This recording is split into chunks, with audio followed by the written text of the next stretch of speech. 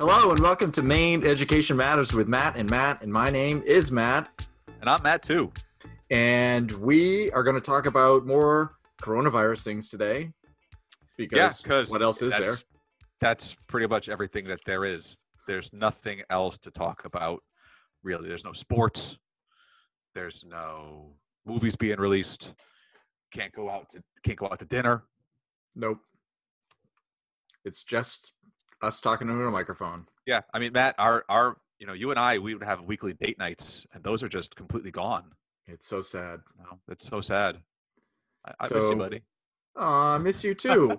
So let's talk. Let's ramp it up a little bit, and let's talk about standardized assessment during this time of COVID-19. Yay! Who the hell would want to talk about this? Well, since you're listening to us, listeners, we're going to. Yeah, that's true. You want to listen to it, clearly. So let's talk a little bit about that today. Yeah, because I think it's really important to think as we're thinking about grading and we're thinking about assessment and we're thinking about placement of all the kids. There's a lot of stuff happening with that, but the standardized assessment piece, there's a lot of moving parts happening with this right now in the current, also in the future. And I think it's worth us talking about and thinking about what role does a standardized assessment play in this COVID-19 world. So let's talk a little bit about some of the high school testing stuff first, like SATs and ACTs. So I'm sure many of you know, the SATs are basically optional now. Many schools are going to SAT optional for this next particular year. Some, like the University of Oregon, Go Ducks, are just banning them outright and saying, yeah, they don't matter anymore.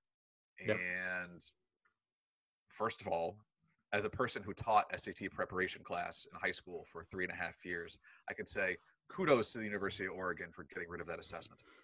Wow. Oh, I can't stand it. I don't think it does a good job at all of doing any kind of real understanding of knowing what a kid really knows and or can do. Was that the point of the SAT? Honestly, the original point of the SAT was, of course, the Scholastic Aptitude Test. No, standardized, achievement test or something. A Scholastic Aptitude Test originally. I think so.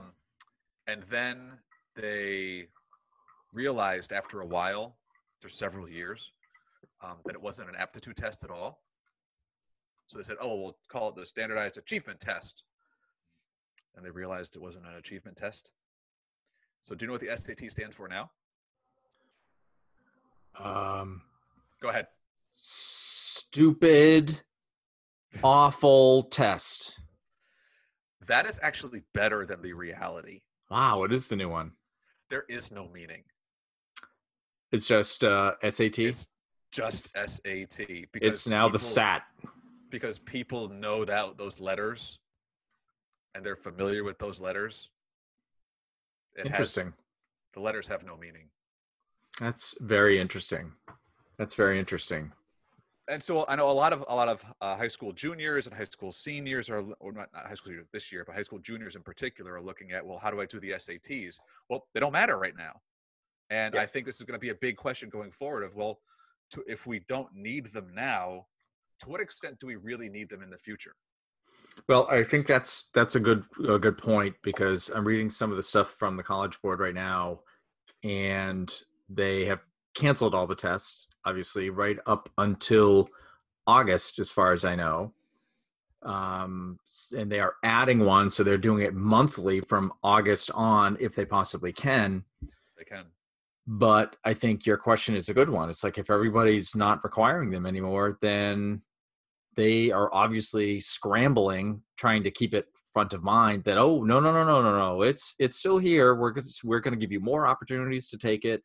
I was reading something today that they are looking to make it an online test for the fall, and they're trying to figure out ways to do that so you can do this from home.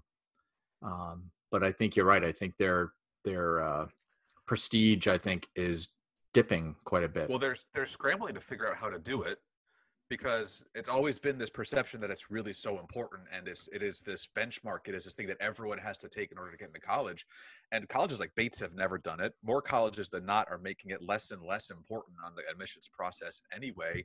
It just becomes one of those things that's like, all right, well, if you did it, great. If you didn't, we'll look at other things instead.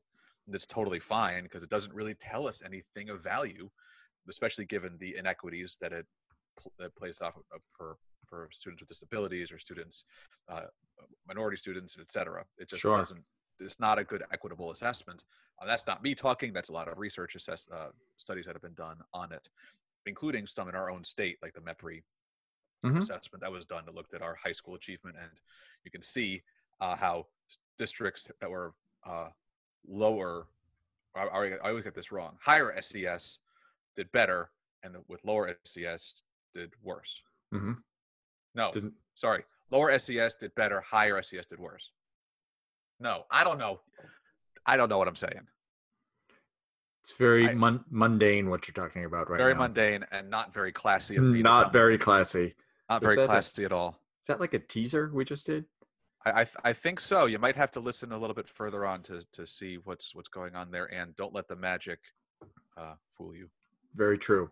So the SATs are kind of scrambling a bit. As I'm looking on the ACT site, ACTs are really not much of a thing in Maine where we are, so I'm less familiar with it. But the first thing that comes up here is coming to the ACT in September, section retesting, super scoring, and faster results.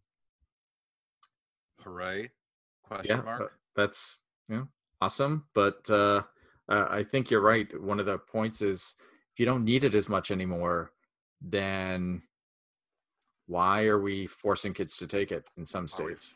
Forcing kids to take it. Why are we putting them through this? There's a whole lot of money that goes into it. And whereas I get part of the original intent of Maine to make the third year assessment in high school, the SAT was to be a bridge to that barrier, that access side.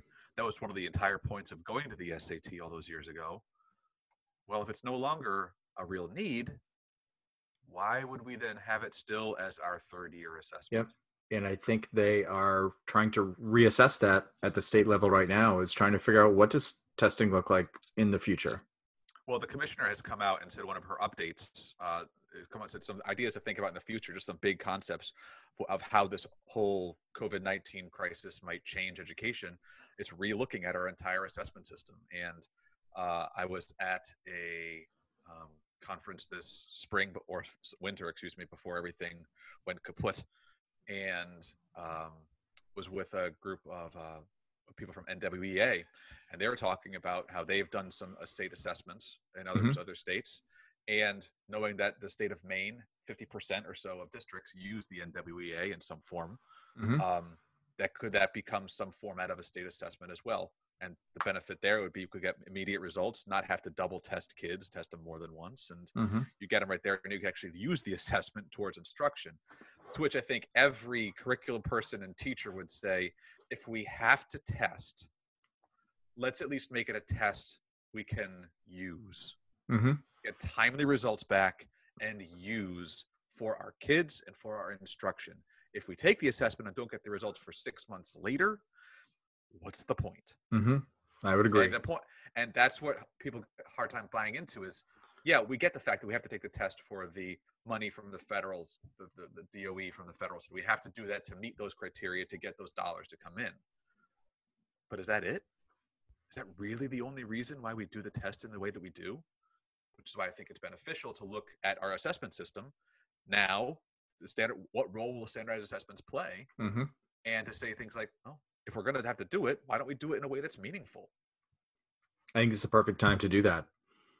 Let's talk about AP testing a little bit, since we're still on the high school bent here. Those have changed, obviously. And I am a former AP teacher, so I'm always interested in seeing what they do. But this year they're making it online for all your kids. And it has cut way, way, way back on the time. And it's just free response items now. And they're about 45 minutes to an hour total, which is that's a big change. Crazy. Yeah. It used to be a 3-hour test. One of the things here says, like many college level exams, this year's AP exams are open book, open note. which is kind of cool. You can take it on any device you want, a computer, a tablet, or a smartphone. Not a good idea. It's way too small. And So the assessment then is going to be not based on just remembering facts, dates, or specific things as a content, but it's about being able to synthesize and apply the content in a meaningful way. you're still on a timed basis. That's the only part that kind of struggles. So OpenBook isn't really that helpful because it is a really quick turnaround. But It's a very quick turnaround. But if you need to have like want to make sure you get your dates right, want to make sure you get those things, which, okay. Hey, I think that's a good push forward. I think that's a good step forward. Agreed. There are two ways that kids can take the tests. They can either type it and upload it securely, or they can write it out by hand and take a picture and send that in of what they wrote. Oh, neat. Yeah, which is kind of cool, actually. Which is kind of cool, except that'd be terrible for me because I can't write at all. I'm looking at my notes right now, and it's basically incomprehensible to me. And I'm the one who wrote it. Yeah, here. I'm going to hold up a sticky note that I have on my desk. It says, "This all sucks." There you go. I can read it. You can read it. It's legible. I can read it. Yep. So what you're saying is that I could take a picture of this and then send that out to the AP folks and be part of what we do? I'm pretty sure you'd get a 1, but yes. Depends on the current, or depends on the topic. I remember hearing a story once about the SATs. This was years ago. This was like in the 90s, or early mid 90s, early 90s. And someone said there was an assessment or an essay question about what is courage, and someone wrote, or it was a college admissions, and someone wrote, "This is courage," and just sent that in. That'll do it. It shows it, understood it. 88 bucks later. Right. So we've all got a couple of other things on our notes list for today also. Do you want to run through a couple of those? The other thing I think we wanted to touch on a little bit, because you and I have gone back and forth a little bit this offline in different ways, maybe in a podcast, but honestly, who can remember what we've talked about one podcast to the next, is what do we do with our kids when they come back in the fall? And knowing that everyone's going to be all over the place, knowing that everyone is going to be in different places because of the equity issues, because of the access issues, because of whatever issues are out there for our learners. I know of one situation where a kid is working at a job from 6 a.m. until 6 p.m, and he's in high school. So how is he going to get the schoolwork done? Right?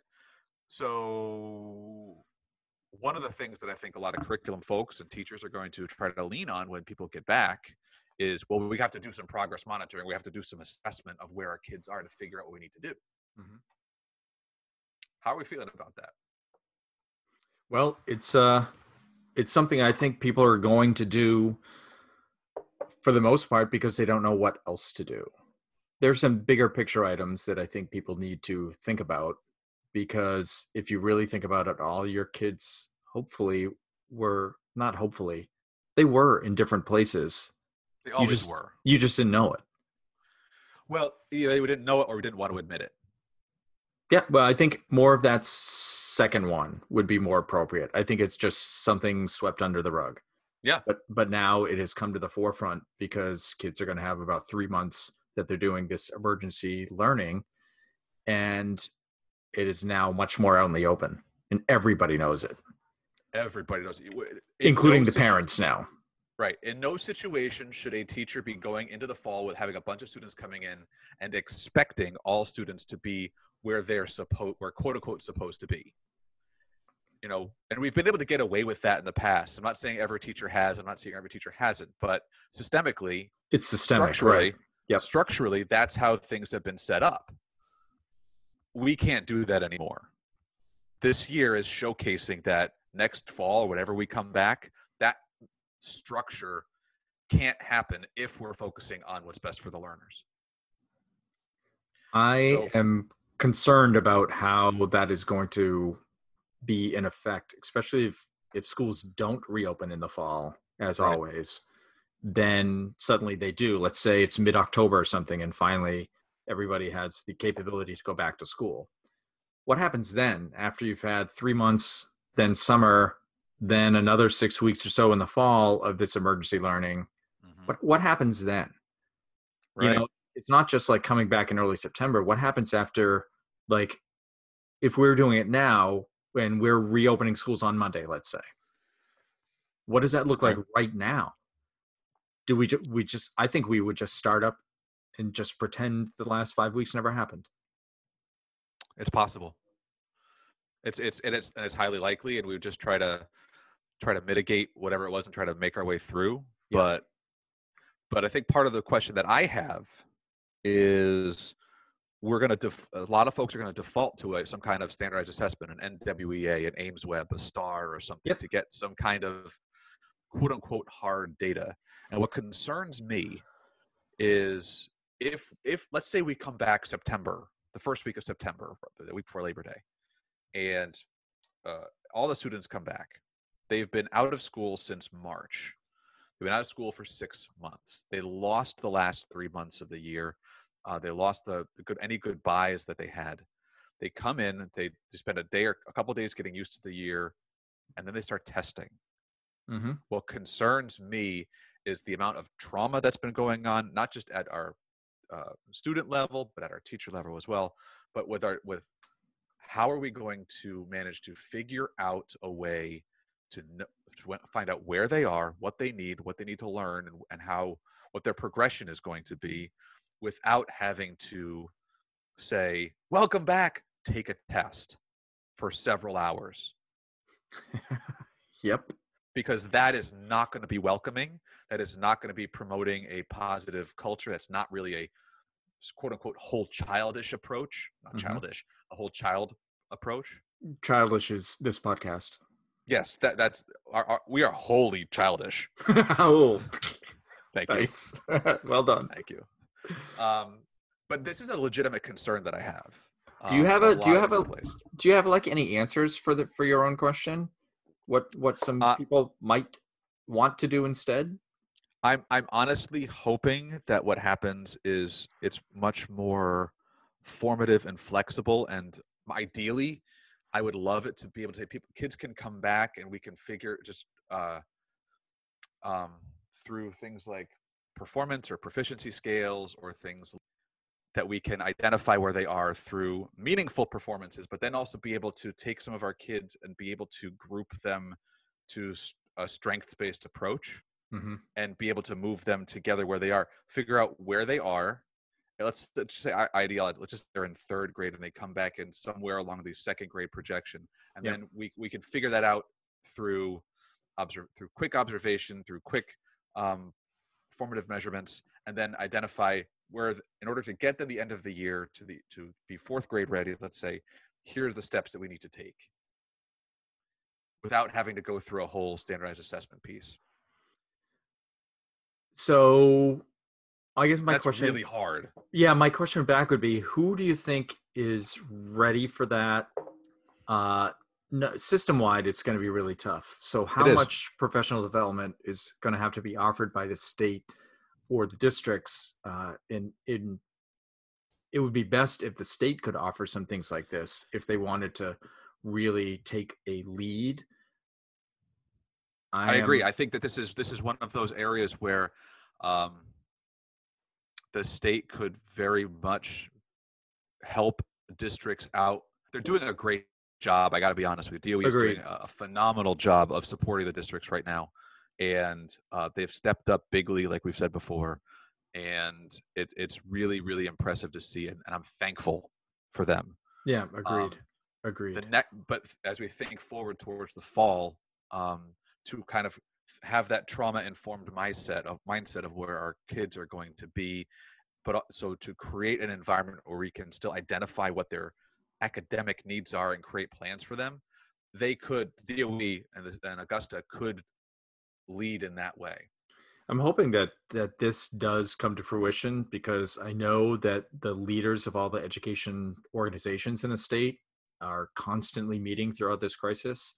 Yeah. So it's not just the DOE trying to take control. It's DOE working with the superintendents and working with the MEA and working with the principals and working with the curriculum leaders and working with the special ed and all of Right. these different organizations. So if they can all make these decisions like, yes, this is what we want to do, I think that would go a long way rather than just the state trying to do something without the full support of all of the different facets, as it were, of education.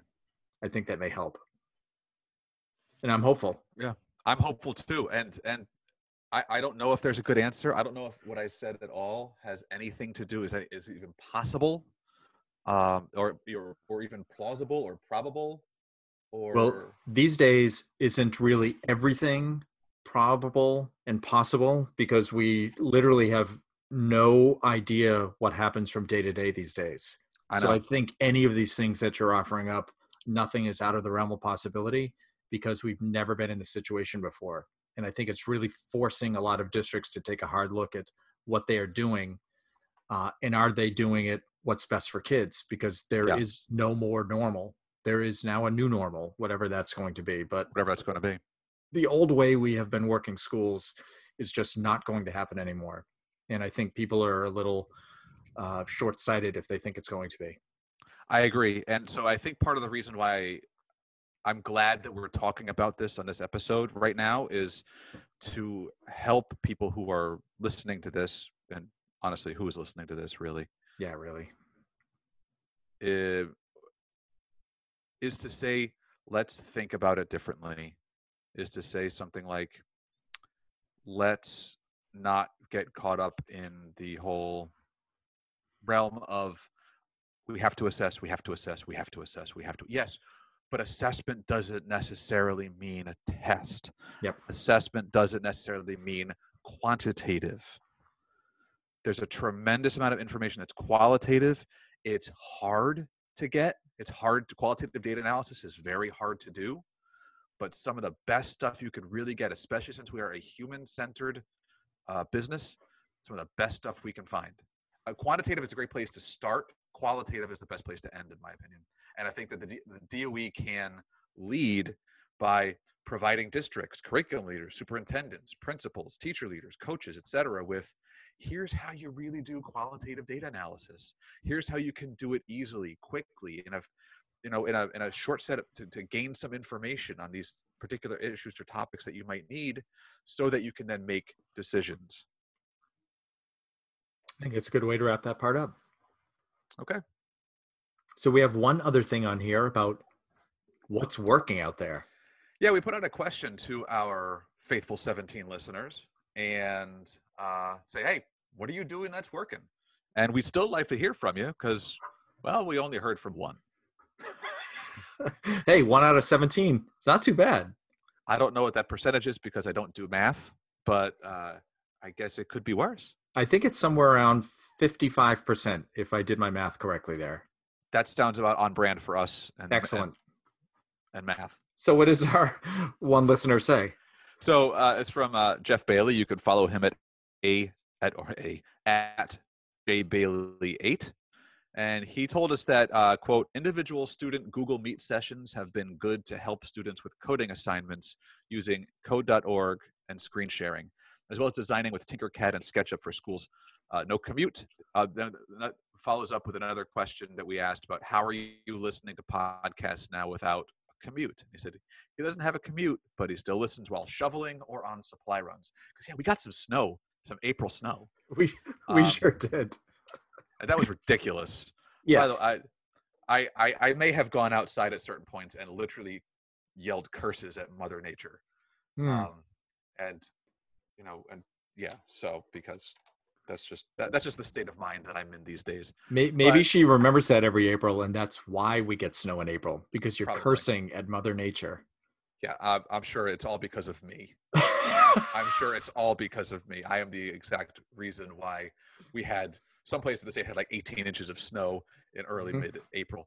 But Jeff teaches computer science and technology over in Rumford area, and I have heard that Google Meet has done this great stuff through Google Classroom where you can do easily scheduling and meet up with individual students, that's been very helpful for a lot of folks. So if you use Google Classroom and you don't necessarily like the Zoom component where you might have to schedule it in a different place and do it a different way, there are ways that you can do it through Google Meet that might be a little bit easier.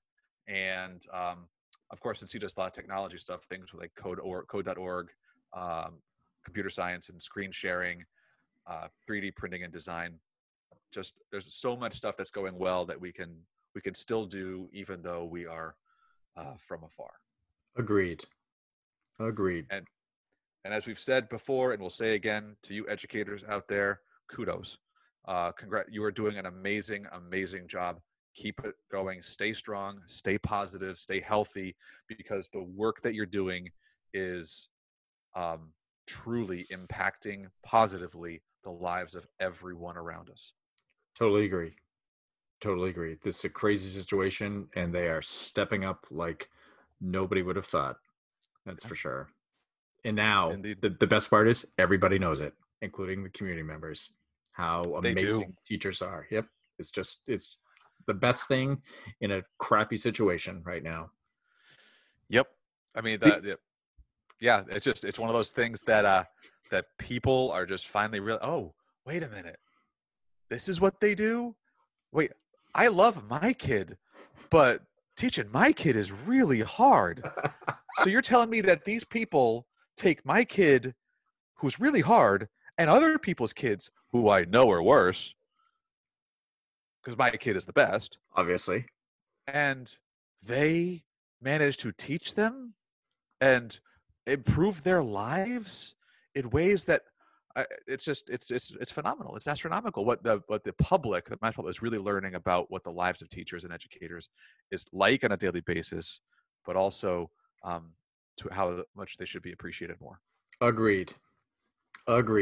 Where can you find us to give us some more what's working out there tips, Matt? Yeah, tell us what's working. Tell us what's going on. You could tweet at us at Maine Ed Matters on Twitter. Facebook, you can let us know, facebook.com/MaineEducationMatters.